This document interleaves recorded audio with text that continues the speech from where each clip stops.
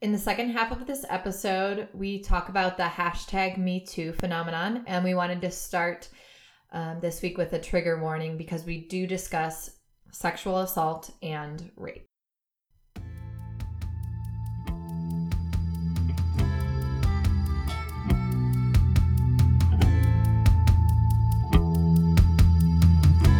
All right, welcome to Season of the Bitch, the leftist podcast that will not hesitate to hex you.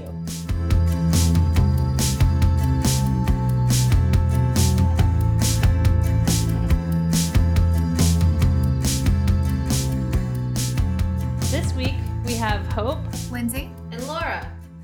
And last week, we had a couple of incredible guests, and we talked a lot about what life is like as a sex worker and how we can support sex workers. This week, we're going to delve a little bit more into the theoretical end of things. And then for the second part of this episode, we'll be discussing the hashtag #MeToo phenomenon. So when we planned out our episode last week, we originally had planned to do this theoretical discussion as part of that episode. But as we started going with the interviews, they were so interesting and we thought that the perspectives were so valuable that we didn't want to worry about cutting them off or watching the clock. So that's why we're doing a part 2 this week. Yeah. Mm-hmm. So one of the articles that we picked out last week to discuss was Socialist Whores, What Did Karl Marx Think of Prostitutes?, which was published by Slate. I thought it was really interesting because it was kind of an amalgamation of different quotes and perspectives that original socialist thinkers had written about sex work, although I'm not entirely sure that the entire article was exactly right on a lot of its points. One of the first quotes that was quoted in part in the article was by Papa Marx from Private Property and Communism. He said, "Prostitution is only a specific expression of the general prostitution of the laborer, and since it is a relationship in which falls not the prostitute alone, but also the one who prostitutes, and the latter's abomination is still greater, the capitalist, etc., also comes under this head." We'll address the second half of this quote in our discussion of Engels a little bit later, but the article says that this quote indicates that Marx wasn't a fan of sex work, which I think lacks nuance. Marx is literally calling all work prostitution here, which indirectly seems to address the idea that sex workers sell their bodies in some way that like coal miners or food service workers or teachers don't. Literally, yes, sex workers accept money for access to different body parts and different kinds of labor, but the same can be said for virtually every different variety of labor. Sex workers don't sell their bodies, they sell a service. Sex workers don't walk away from their job any less whole after a long day of work than you or I do. Although I have had jobs where I felt like my entire soul was just depleted after work. Yep. Yes. And most of those jobs are sales and food service. So Yes. I don't think that it's fair to say that this quote indicates that Marx was opposed to sex work in particular. He was just opposed to the exploitation of the laborer in particular, and we already knew that. Totally.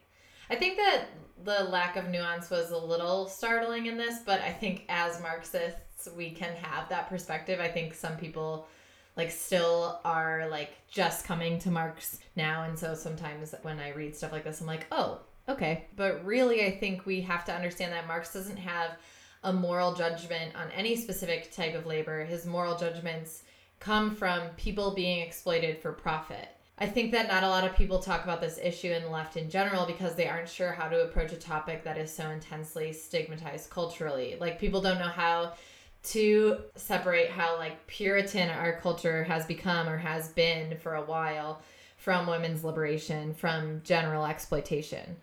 People don't know how to have, I think, enough nuance in this topic. And I think what Lindsay was saying before about the idea of even selling your body, selling body parts. One of our guests last week was talking about how laborers like construction workers, or I'm even thinking farmers, they are using their body. They are being intensely physically active in this way. That could also be considered selling their body. So right. I definitely think that, there's a lot that we could read into this that maybe Slate's not, maybe that's not their point, but that they're not quite getting into. Totally. Yeah, and as you both mentioned, and I agree with the idea that Marx defends sex work as the selling of a service, and I think the selling of an experience as well. I do think that in societies where a person's sexuality is viewed as a depreciating asset, meaning like you're somehow tainted, less likely to marry, less valuable for sex the more you do it, it maybe could be argued that sex work does more so equate to the selling of a person's body. But absent this kind of bullshit morality intended to keep everyone in their place, it becomes the selling of a service or experience. I also think that because there's such gross wealth inequality under capitalism, there is also unequal access to sex services. And I think this might be problematic on a philosophical level, because if we believe that sex work can provide a valuable service that improves quality of life for people, and I do believe that, then maybe it's something more people should have access to. And that's kind of the bread and roses part of socialism to me. Oh, totally. I actually, later in this article, and I didn't pick this out to talk about, but since you mentioned it, Marx does refer in the Communist Manifesto to prostitution as the complement of the bourgeois family. And I mean, considering prostitution as strictly a bourgeois luxury does make it more problematic from a socialist perspective, because obviously people who can't afford necessities aren't going to be spending their money on sex work. That's strictly a luxury. You know, the roses in this bread and roses situation. So yeah, or it like creates a situation where people are doing that for very cheap in scenarios where women are generally put at risk, like whether they're on the street or something. So the safety barriers that can be put in place make it unattainable for people with lower incomes. And so when they're seeking sex work, they go towards more of these like dangerous routes, which make it dangerous not only for the person seeking sex work, but also for the sex worker. Yeah, absolutely. And that's kind of the idea of people, you know, having access to sex services. And, you know, even imagining if we broaden that as kind of healthcare, you know, as emotional, mental, physical support that we could be giving people and compensating the workers fairly too. So I know that's kind of like a high level way of looking at it, but it did occur to me that we can't argue that this is a service or experience that can be beneficial unless we also argue that people should be able to use it if they need it. Yeah. Wow. I hadn't even thought about that. Totally. Additionally, this article refers to an Engels quote from Origins of the Family, Private Property, and the State. And the passage refers to bourgeois marriages of both Catholic and Protestant traditions. Catholic marriages being traditionally arranged by the parents, and Protestant marriages being initially based in part on love between the parties, but both ultimately devolving into infidelity on the part of both the husband and the wife. So Engels says, in both cases, however, the marriage is conditioned by the class position of the parties and is to that extent always a marriage of convenience. In both cases, this marriage of convenience turns often enough into crassest prostitution, sometimes of both partners, but far more commonly of the woman, who only differs from the ordinary courtesan in that she does not let out her body on piecework as a wage worker, but sells it once and for all into slavery. And of all marriages of convenience, Fourier's words hold true. As in grammar, two negatives make an affirmative, so in matrimonial morality, two prostitutions pass for our virtue. Oh, damn. Yeah. So the article refers to this as kind of a slam on prostitution, but in a much realer way, it seems like a slam on marriage, and particularly, you know, marriage of bourgeois couples who are essentially just preserving their accumulated wealth through their bloodline. But there are two ways that I could see to read this, and the first was that, you know, prostitution's bad. Of course, like, essentially calling prostitution a vice. On the flip side of that coin, calling something generally held to be sacred, something that is generally considered a vice, is kind of cool and seems to be knocking the bouge down a level. Yeah. So to me, it seems a little bit like drill voice. There's actually zero difference between good and bad things, you imbecile, you fucking moron. But unironically, which I really appreciate. Yes. So while this take is kind of problematic in that it seems to be attaching a negative value judgment on sex work, and everything that singles out sex work in that way makes me cringe, I appreciate it on the level that it seems like a condemnation of the inequality of women in society and in marriage and, you know, sexual power dynamics in general. I love the quote within that Engels passage that's like, the crassest prostitution in regards to marriage. It's so funny. I can't tell if it's a dig at marriage or monogamy, but Engels is kind of a badass on this whole thing. I really appreciate the notion being raised that people are already benefiting from their sexuality in a real and very economic sense, and that it's built into the system already with marriage, and in fact has been a crucial part of women's survival historically, since, we've had limited or no ability to change our own economic situation historically.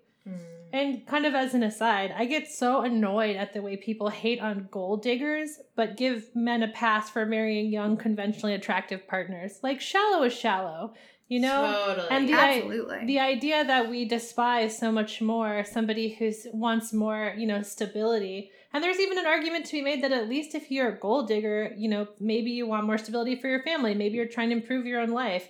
I don't see any of those merits to just like trying to find the youngest, most conventionally attractive partner possible, but we totally give people a pass. Well, and I think that gets at this like larger theoretical, like cultural discussion that could be had about the acceptance of men's sexuality versus women's sexuality. And like there's like that, like the fucking Hugh Hefner archetype where it's like this older dude who can have all these young hot women, and like society's totally okay with that somehow. But like if women were to do that same thing, it would like raise eyebrows and be, this unacceptable thing.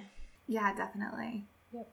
So there's another quote, which I believe is also Engels, that says, "Among women, prostitution degrades only the unfortunate ones who become its victims, and even these by no means to the extent commonly believed, but it degrades the character of the whole male world," which I appreciate on some level, but I also find problematic, because I can't tell if he means that only the unfortunate sex workers become victims of sex work, or that only the unfortunate in general become victims of sex work. Which in comparison of the last half of the Marx quote that we led with, which basically says that people who use the services of prostitutes are worse than prostitutes. I don't know, it seems pretty similar to that. To me, like, that the client's abomination is still greater. So I'm curious if the assumption is that those who solicit sex workers exploit them, and whether, like, Johns are the capitalists to the sex workers' laborers. It seems to be, like you said, that in this passage, men in general are responsible for exploiting women's sexual labor because they hold power over them as a group, while women as a group are not to be blamed for what he's characterizing as their victimization. I do think that he may be saying it's particularly degrading work, and I think a gendered sense of degradation is setting this labor apart from other types of labor. So to be fair, that might have something to do with male power over women in this particular kind of labor. But the idea that one half of the population exerts domination over the other beyond all other differences seems a particularly brutal kind of exploitation, especially when you consider marriage as forcing women into lifelong domestic childbearing and sexual servitude. In some contexts, most every woman in a society was or is expected to fulfill this obligation. And there were all kinds of abuses stemming from misogyny and sexism in sex work, which are then amplified because sex workers are so disempowered, even to the extent that it's harder to seek justice if assaulted by a client than it is for other women and even women in other jobs. So I guess in that way, men are degraded by sex work as it stands, but that's because all work is degrading under capitalism. Yeah. This is a hard one for me to wrap my mind around, mostly because I feel like degradation as a term can take on so many different forms in this context. Like we've talked about before, yes, we know misogyny and sexism hurts everyone, but it does affect women on the whole more than men. Like, I don't feel bad for men in this context, although I probably should.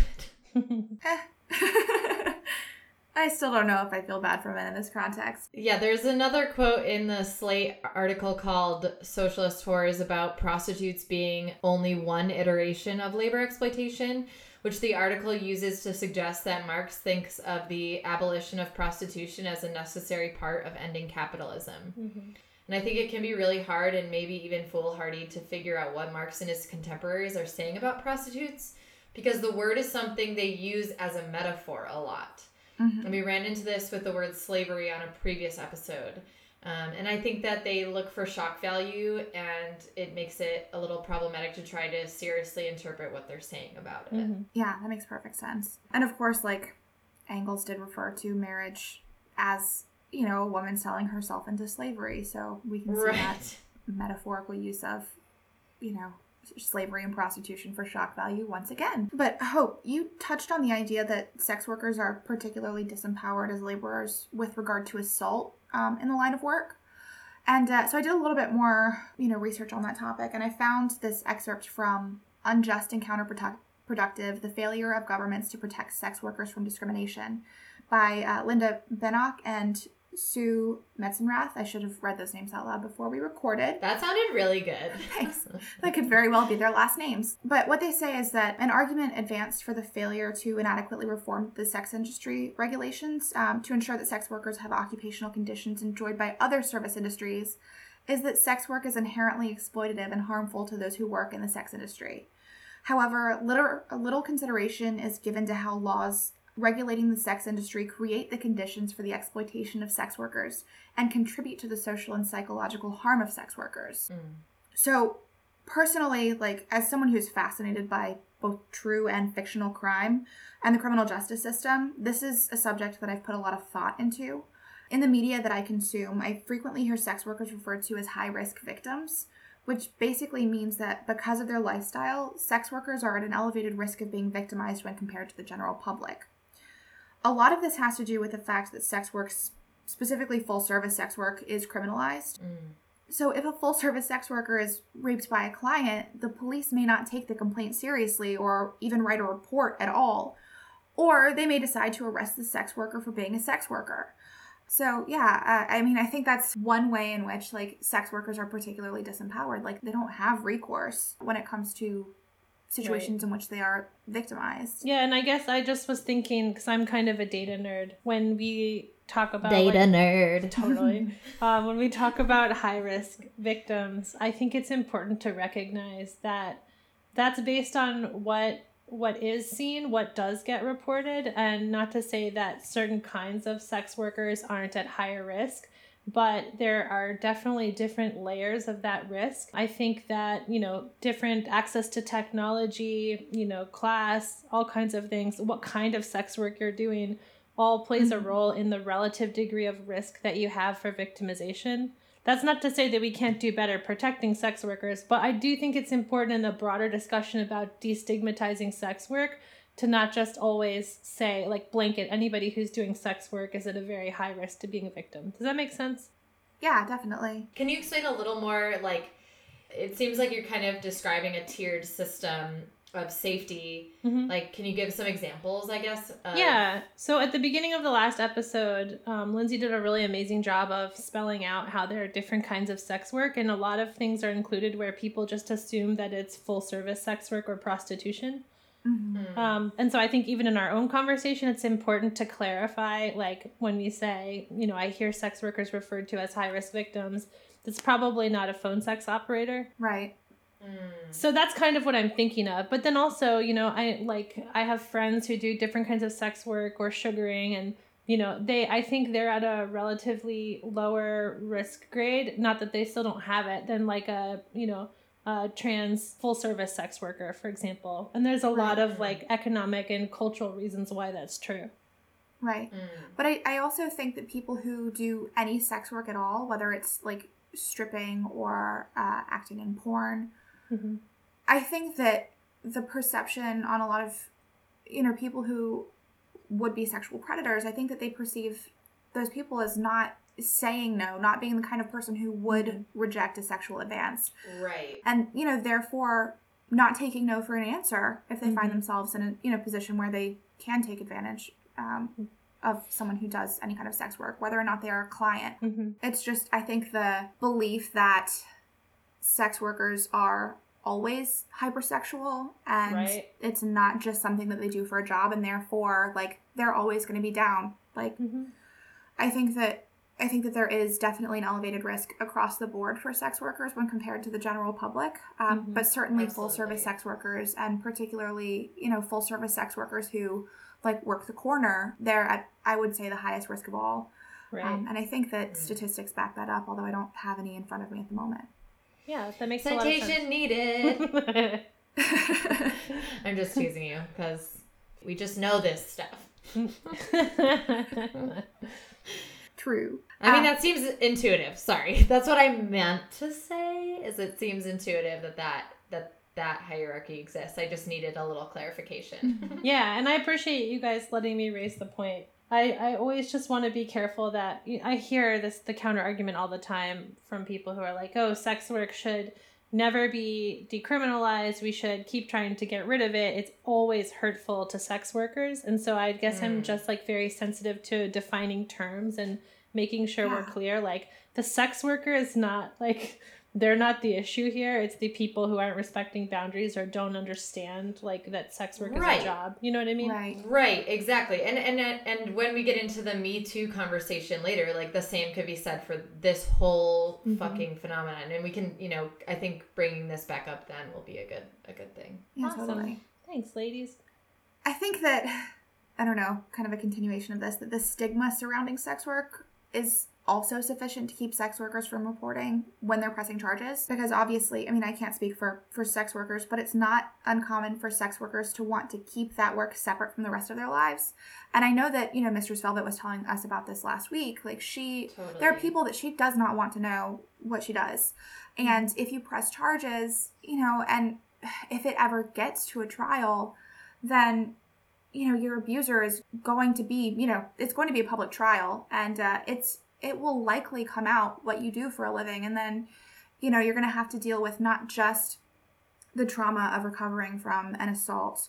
You're going to have to deal with the trauma of facing your accuser, and also like the social blowback of dealing with your family and people and friends and colleagues and your employers who might not treat you very kindly if they find out that you're a sex worker. And all of that, all of that is sufficient, I think, to keep the levels of reported sexual assaults and victimizations of sex workers much, much lower than they actually are.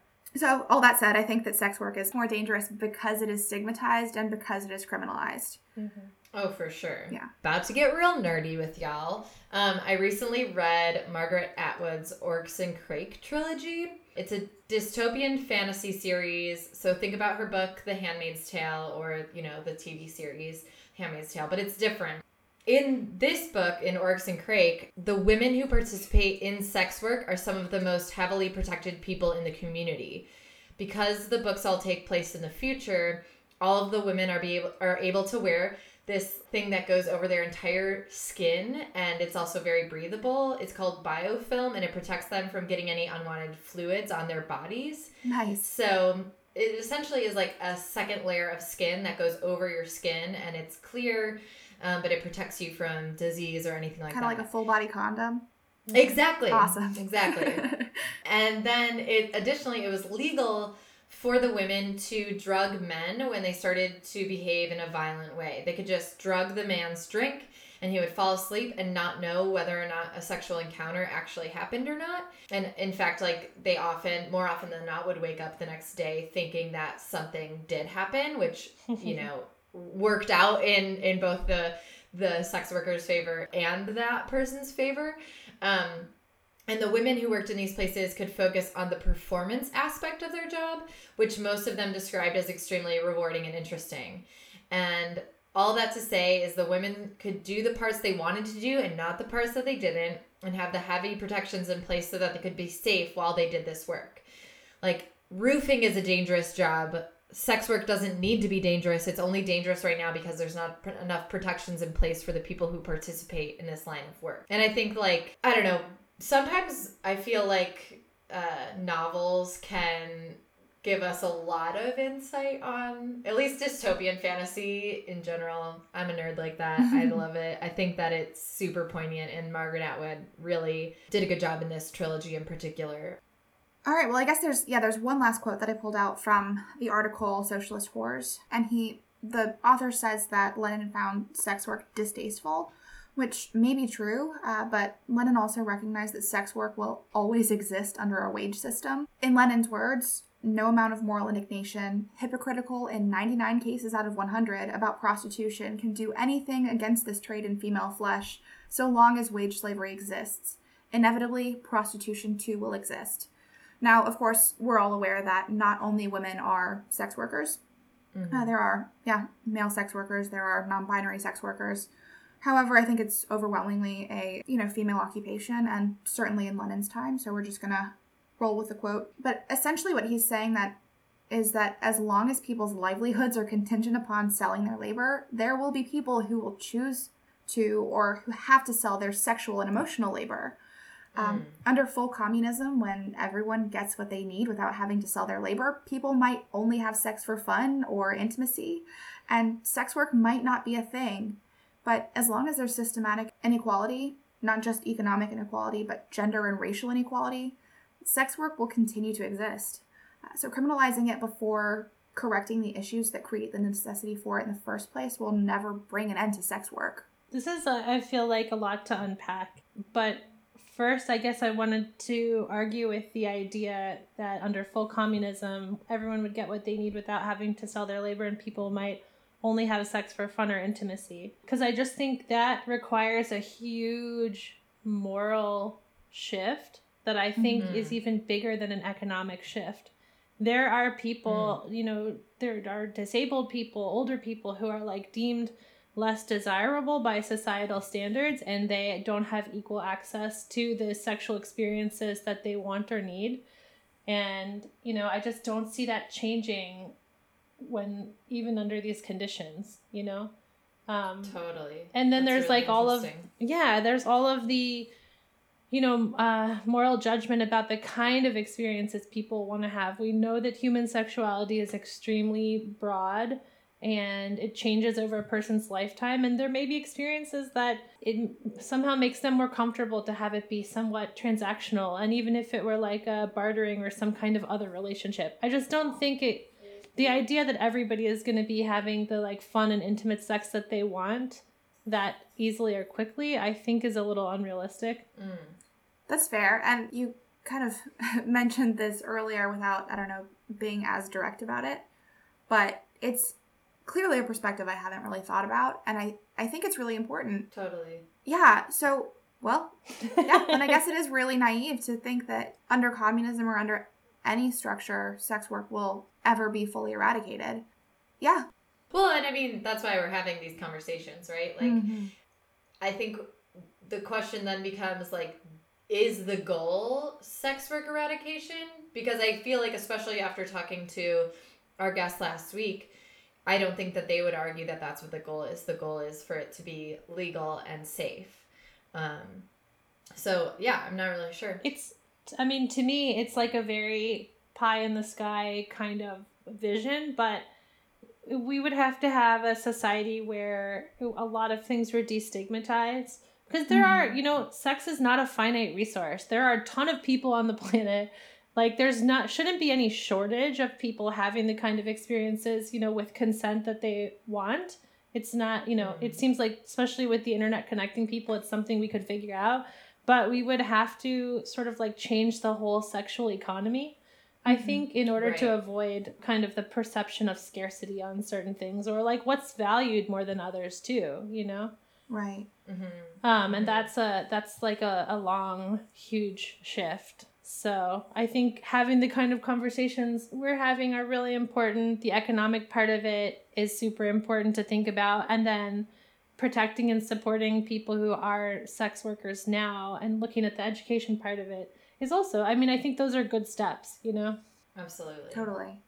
So the final article we're going to kind of dissect before we go to our music break is a Think Progress article. It's called Female Homicide Rate Dropped After Craigslist Launched Its Erotic Services Platform. And this article discusses how much safer it is for women to be involved in sex work when they have an online platform. After an erotic services platform was introduced on the widely used website Craigslist, a study done by West Virginia University and Baylor University Economics and Information System experts found that a shocking 17% decrease in homicides with female victims after Craigslist erotic services were introduced. And that's an extremely significant statistic. And kind of the background to that was they were using a different website called Redbook, which then became federally banned. And so Craigslist launched this. But in between those times, one of the sex workers that they interviewed in the article said that she had to work on the street and she was beaten and raped several times. Jeez. And that blew my mind just because it was not that long of a time that this woman had to work the street, but still, if we're going to condone the extreme levels of violence against women because, like, we as a society can't handle being sex positive, it's really mind-blowing to me. And even though it was just a small quote of her, and she kind of almost casually said that she was beaten and raped several times, and it was like startling. And it goes back to what we were talking about before with how having such a puritanical society makes everything just a little bit more fucked up. Little bit. And, you know, what Hope was saying about how, like, the cultural shift may be even more challenging than the economic shift. Mm-hmm. Mm-hmm. The last line of this article really stuck out to me. The person who's being interviewed says they tried everything they could to stop the heroin epidemic, but they couldn't. So why not pass out clean needles? Which I think is it's a pretty appropriate metaphor, because attaching value judgments to things like sex work and drug use instead of accepting them as things that happen in real life, embedded in social and economic contexts, does nothing to end them. Both sex work and drug use are things that are risky, sure, but they're only made more dangerous by efforts to do away with them directly. So if your goal is to minimize exploitation of sex workers, you should start by giving people other options, but also by making people safer within sex work. A lot of sex workers, of course, get involved in the life to develop economic independence from abusive partners or to pay for other necessities. A lot of people don't choose it for fun, just like a lot of people don't choose most jobs for fun. But some people, of course, find that they enjoy sex work and they make it their job, which I'm not condemning at all. Like, do you? It's necessary work in a lot of ways. But if we do away with the concept of earning a living entirely and just give people a living, way fewer people will turn to sex work out of economic need. So, again, I have no problem with sex work and I recognize that it can be empowering for some people. But if we want to reform the conditions of sex work, we need to look at the factors that lead people to choose it and address them so that no one is in any way coerced into it. Mm-hmm. And of course, in conclusion, along with this article, fuck pimps. Yeah, fuck pimps. Yeah, fuck pimps. Okay, so we're going to take a short music break. This is Lead Me On by the Orlando-based band Claire and the Potatoes.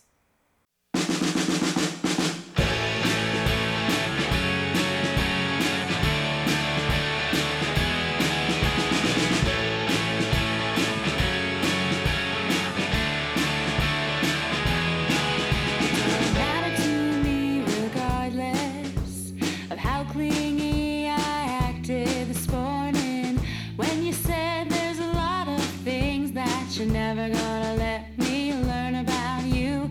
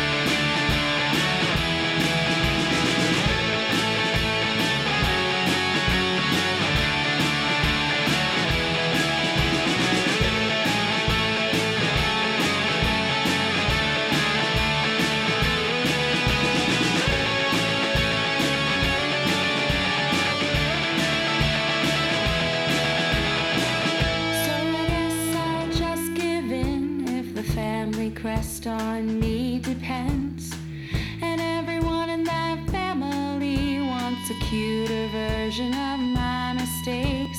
It doesn't matter if you're not my type, or if I'm not really into guys.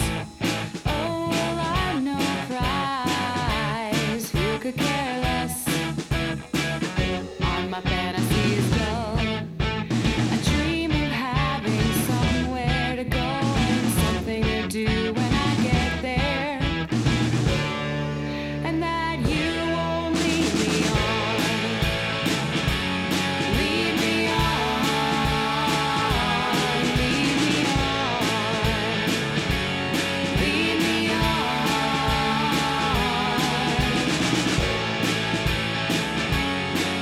me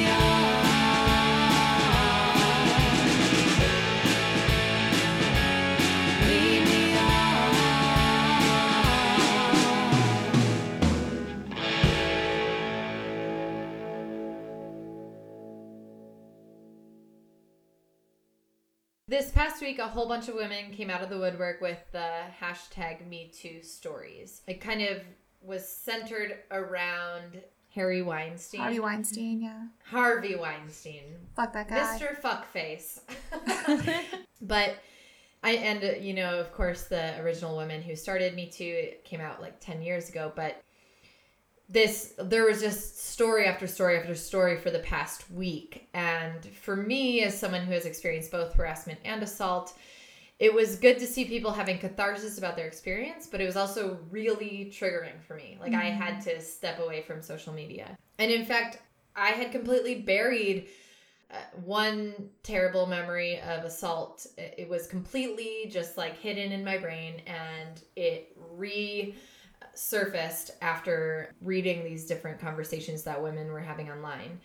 And it doesn't help at all that right now I'm dealing with a pretty severe sexual harassment case on my campus, but nevertheless, I'm trying to sort through the net positives and negatives of this whole campaign.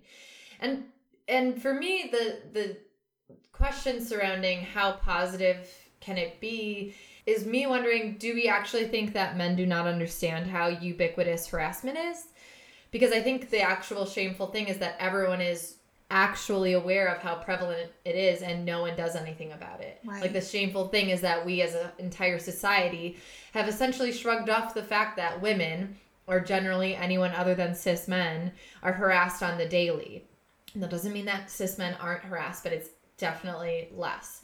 So the question then becomes, like, what is the hashtag #MeToo actually accomplishing, if not making people aware of how prevalent the issue is? Yeah, and so I had an experience with this myself, as, it was kind of in the ether and people were having conversations on social media and in person about it. And I saw a friend of mine post that she had an experience where somebody had sex with her without a condom against her wishes, and she classified that as assault. And that made me really reflect on something that happened to me years ago, where the same thing happened. I was young, I was dating somebody who was much older. And it was traumatic for me at the time. It was really upsetting. I felt like he didn't care about me. It was kind of scary at the time, because I felt like, he was somebody that I trusted. And he wasn't nice about it after the fact either. But, luckily he evolved as a person. And after we finished up our dating relationship, we stayed friends. And we've been friends for years. We have very good communication. So I decided to send him a text. And I just explained, I'm thinking through this, and I wanted to share with you that I now recognize that you assaulted me. And we had an exchange about it. He was very receptive. He listened to what I had to say, asked how he could support me, apologized, and acknowledged that he'd been going through a really bad time in his life and hurt a lot of people, I'm sure some worse than me. And we made loose plans to talk on the phone a little bit after that.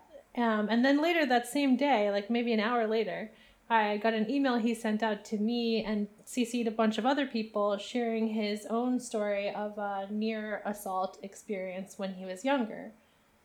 And it was just so strange. And I'm still trying to unpack how I feel about all of this. Because on the one hand, I am glad we're having these conversations and, that it stirred up something for him to think through, but I also felt like it was a little reckless and selfish of him to even include me on the email. That's a conversation he could have had with somebody that was not me. And the fact this whole thing is not permission for people who have committed assault, harassment, or rape to redeem themselves somehow. This isn't the time for that. This isn't like, oh yes, I'm realizing that I did all these things. Like, let me reconcile that in this moment. It's like, no, we just need you to listen. That's what we've been asking for this whole time, and then just stop doing it. Yeah. And I mean, I'm also down understand for reparations. Like, if somebody wants to pay, like, if my abuser wants to pay for my therapy, like, I'll take that. But, like, No problem. aside from that, I don't think it's really appropriate for someone to take the focus off you when you're telling them, hey, you did this really fucked up criminal shit to me, and say, oh, yeah, well, it almost happened to me, too. Mm-hmm. Like yeah, that, and I that just seems understand that, you know, abuse creates abusers. Like, that cycle is well understood by, I think, most people, and certainly by me. And it's not that it's not worthwhile for him to try to, you know, understand better what was going on with him. But he needs to do that not with me. He needs to do that with a therapist or a partner or his family, or not me. And the fact that he chose to, like, put what I think is more emotional labor on me to kind of, like, you know, assuage his guilt or to make sure I didn't see him as a bad guy is really bothersome. Of course. And that's what I was just, you know, I was just thinking that this, especially in light of what we talked about in the mental health episode, where most women's experience feels like a battleground, like walking out onto the street or, you know, just existing. And just because we're dealing with harassment and we're scared of assault, like I was walking my dad's dog yesterday, this dude pulls up next to me and stops his car, and my whole body tenses up, of course. I look over and he's just friggin' texting on the side of the road. The thing is, we're trained to exist in this very specific way, and then for people to then expect us to do the emotional labor to heal society is just makes me want to vomit. Yeah. I'm not doing that shit for free. Like, go to a therapist and pay somebody to help you unpack this so you don't hurt any more people. Right. Right. In any case, it's not your job to help him feel better about what he did or about what was done to him. And it sucks. Like, it sucks that he has a Me Too story. I hate that for him, but it was wrong of him to put it on you. Yeah, and I guess that's kind of the benefit and some of the pitfalls of all of this coming up for people, because it does unearth things that have been dormant for a long time or you never really knew was assault. And that's going to have kind of a ripple effect, I think. For sure. Absolutely.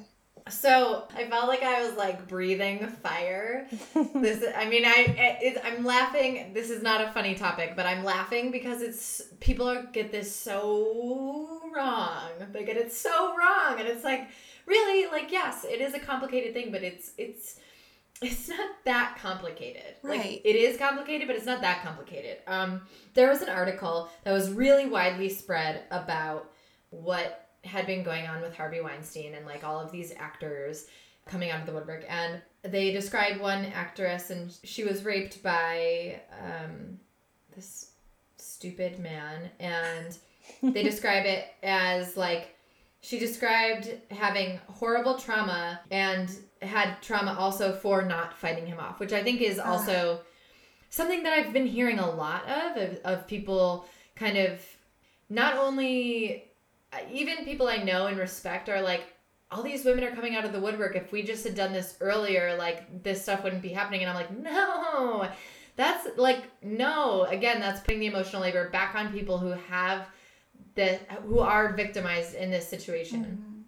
But then this fucking article says, this is a quote, she later went on to have consensual sexual relations with him, which she described to the magazine as one-sided and onanistic because she believed he would ruin her career if she didn't comply. God damn it. Jeez. It's like, this isn't... Okay, you think that is consensual sex, you motherfuckers?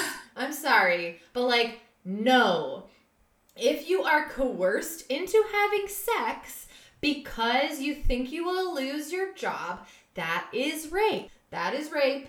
It's like the fact that this widely dispersed mainstream article about this issue went around describing that as consensual sex, I'm like, this is exactly the problem. The fact that people in the United States think that this is consensual sex. Yeah, like if you're coercing someone, they're not consenting. That's not real consent. It looks like consent. It'll make it really hard for them to prosecute you, but that doesn't make it consensual. Right. Like, that's so not okay. Yeah, okay, so this is a really commonly misunderstood, yeah, I wouldn't even say it's commonly misunderstood, people just don't think about it, thing that can happen to people that feels subjectively like sexual assault, and I don't know if it counts, which fucking sucks, but my first boyfriend, the first time that I ever had sex, he was 6 years older than I was. Like, I had just graduated high school. He had just graduated college. Like, he had so much more experience than I did, and I deferred to him because I had never had, like, proper sex ed. I was like, you know what you're talking about. We're going to go with what you're saying. He wanted to have sex without a condom because he's like, it's your first time. You shouldn't have sex without a condom. I'm like, well, have you been... You shouldn't have sex with a condom, you mean? It's your first time. Oh, yeah. You shouldn't have sex with a condom. Yes, sorry. Yeah. You shouldn't have sex with a condom. It's your first time. And I was like, well, have you been tested, like, since the last time you slept with someone else? And he goes, yeah, of course. Like, we're good. He's like, came back negative. You know, everything's good. And I was like, all right, fine. Since you know what you're doing and I don't know anything. He told me a month later that not only had he not been tested since his last partner, he had never been tested in his entire life. Oh, no. Yeah. Fortunately, you know, he was tested shortly thereafter and had nothing, but, like, I only agreed to have sex with him without a condom because of what he said, because he promised me that it was safe. It's very so misleading. he was putting a greater risk on me than I had consented to. But in my state, and I think in most states, like, that wouldn't be considered rape from a legal perspective because I did consent to, like, penetration. I agree with you that it's really tricky. When I was in a, you know, severely abusive, like mostly emotionally abusive, but to the point that I was, like, brainwashed into thinking that I had done, like, terrible things to this person. And when you look back on even situations like that where you are literally brainwashed, like, how do you talk about brainwashing? That's a weird thing to talk about. But when you are literally brainwashed, you think things that aren't true because someone has put it so intensely into your brain. And you feel so scared, like you aren't allowed to do anything by yourself. You have so much paranoia. How can sex in that situation be consensual? Right. How can that be anything other than a non-consensual way of having sex? But again, like Lindsay was saying, that's not something that the law is going to come down on. That's not something that, you know, I'm not saying that. It's hard to talk about because, of course, like, violent physical abuse that isn't as coercive on a mental level is obviously very serious. But I think when we get into these coercive things where women think they're going to lose their jobs, or they're going to even think they lose their partner, and they're scared for that, they behave in certain ways, or if there's some sort of mental control over them, they behave in certain ways. And when as a society are we going to realize, like, that is also not consensual, and we need to have discussions surrounding these more nuanced forms of sexual assault? Yeah, I think that it's pretty safe to say if you have to make someone feel unsafe in order to get them to say yes to having sex with you, if you have to threaten someone or threaten their job or, you know, someone they love, or if you have to lie to them in order to get them to have sex with you, that's not consensual. You should go to therapy and stop having sex with people until you figure that shit out. Therapy's great, y'all. Yeah, Jesus. It's so good. Just consent. Like, just have sex with people who want to have sex with you, or pay someone. Yeah. Goes back to before. Yeah. And I think finding ways to not be so selfish, you know? It's not okay to violate somebody to get what you want. And the we can't minimize the amount of hurt that it causes. It's not Right. like a victimless crime, you know? Right. It's hurtful on so many levels. And if it's somebody you don't know, it's hurtful on a, wow, I thought you care about me as another human being and you don't. And when it's a partner or a friend, then it's like another layer on top of that. I thought you cared about me as a person in your circle, as a person in your tribe or as your partner, and you don't. And the weight of that, I think, cannot be overstated. Absolutely. This week has been pretty challenging for me. Of course, because of like all the Me Too stuff going on social media and people outing their abusers and people demanding that other people out their abusers. I've also been in the rape component of my criminal law class. So for school, I've been reading rape statutes and reading stories about people who were sexually assaulted. And of course, I've been reading much the same in my free time, and it's been just emotionally grueling. But one of the things that I think is the most challenging with rape from a criminal perspective is that the line between consensual sex and rape is literally just consent, which is a much thinner line than there are between other crimes. And it's really difficult to prosecute on that basis. And as someone who's, very adamantly opposed to the carceral state, I support, Blackstone's theory, which is essentially that it's better for 10 guilty men to escape than for one innocent man to suffer.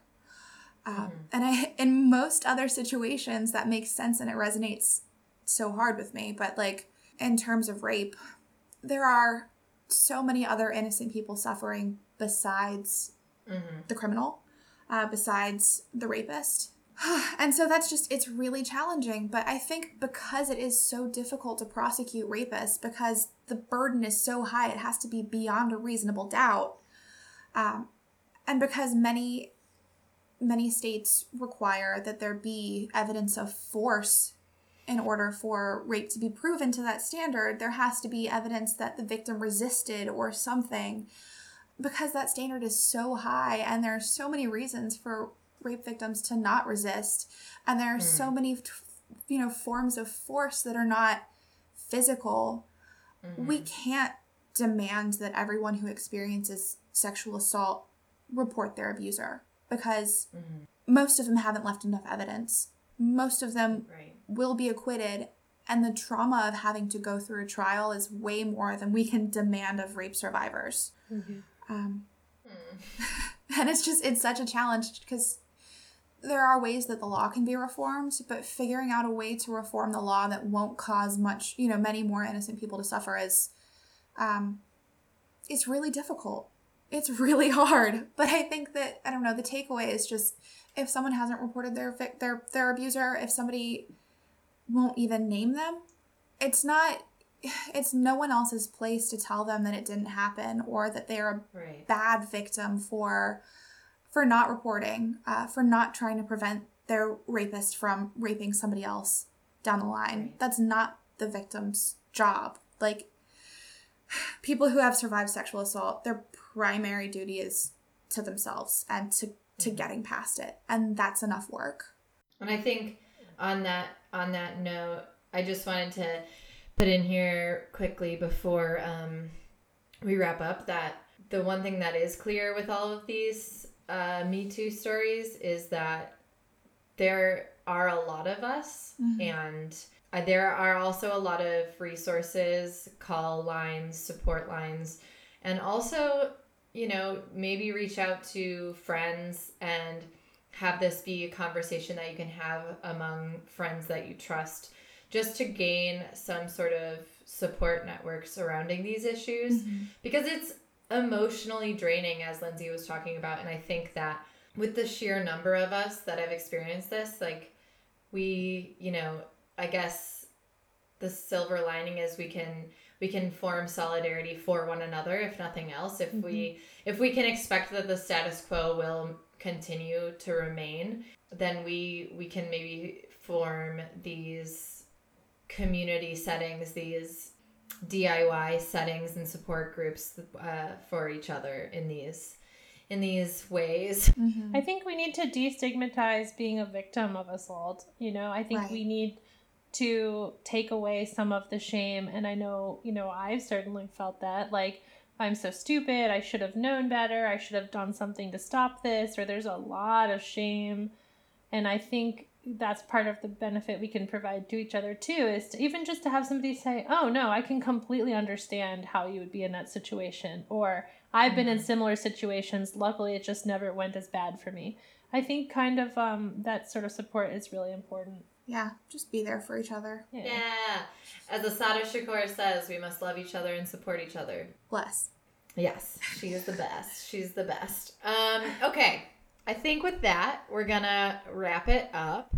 As always, you can get at us on the interwebs, Twitter and Instagram at Season of the Bee. We're also on Facebook. We also now have a website. Shout out to Hope, seasonofthebee.com. You can also email us at seasonofthebee@gmail.com. Our musicians this week emailed us their song, and that's why we're playing them. So we're super stoked to have y'all send us your music. Next week, we're going to have a super awesome episode on women in art with special guests Mackenzie Chin and Van Tran Nguyen. And I'm really excited about it. Also, don't forget to review us on iTunes. Yes, rate, review, subscribe, and give us your money on Patreon, please. Yes. Give us your money. And if all else fails, just send one of us a carrier owl. Yes. Yes. Also, the reason why Ambria's not on this show is because it's her birthday. Happy birthday, Ambria. Happy birthday! All right. Love you guys. Love you guys. Love you, bye. Bye.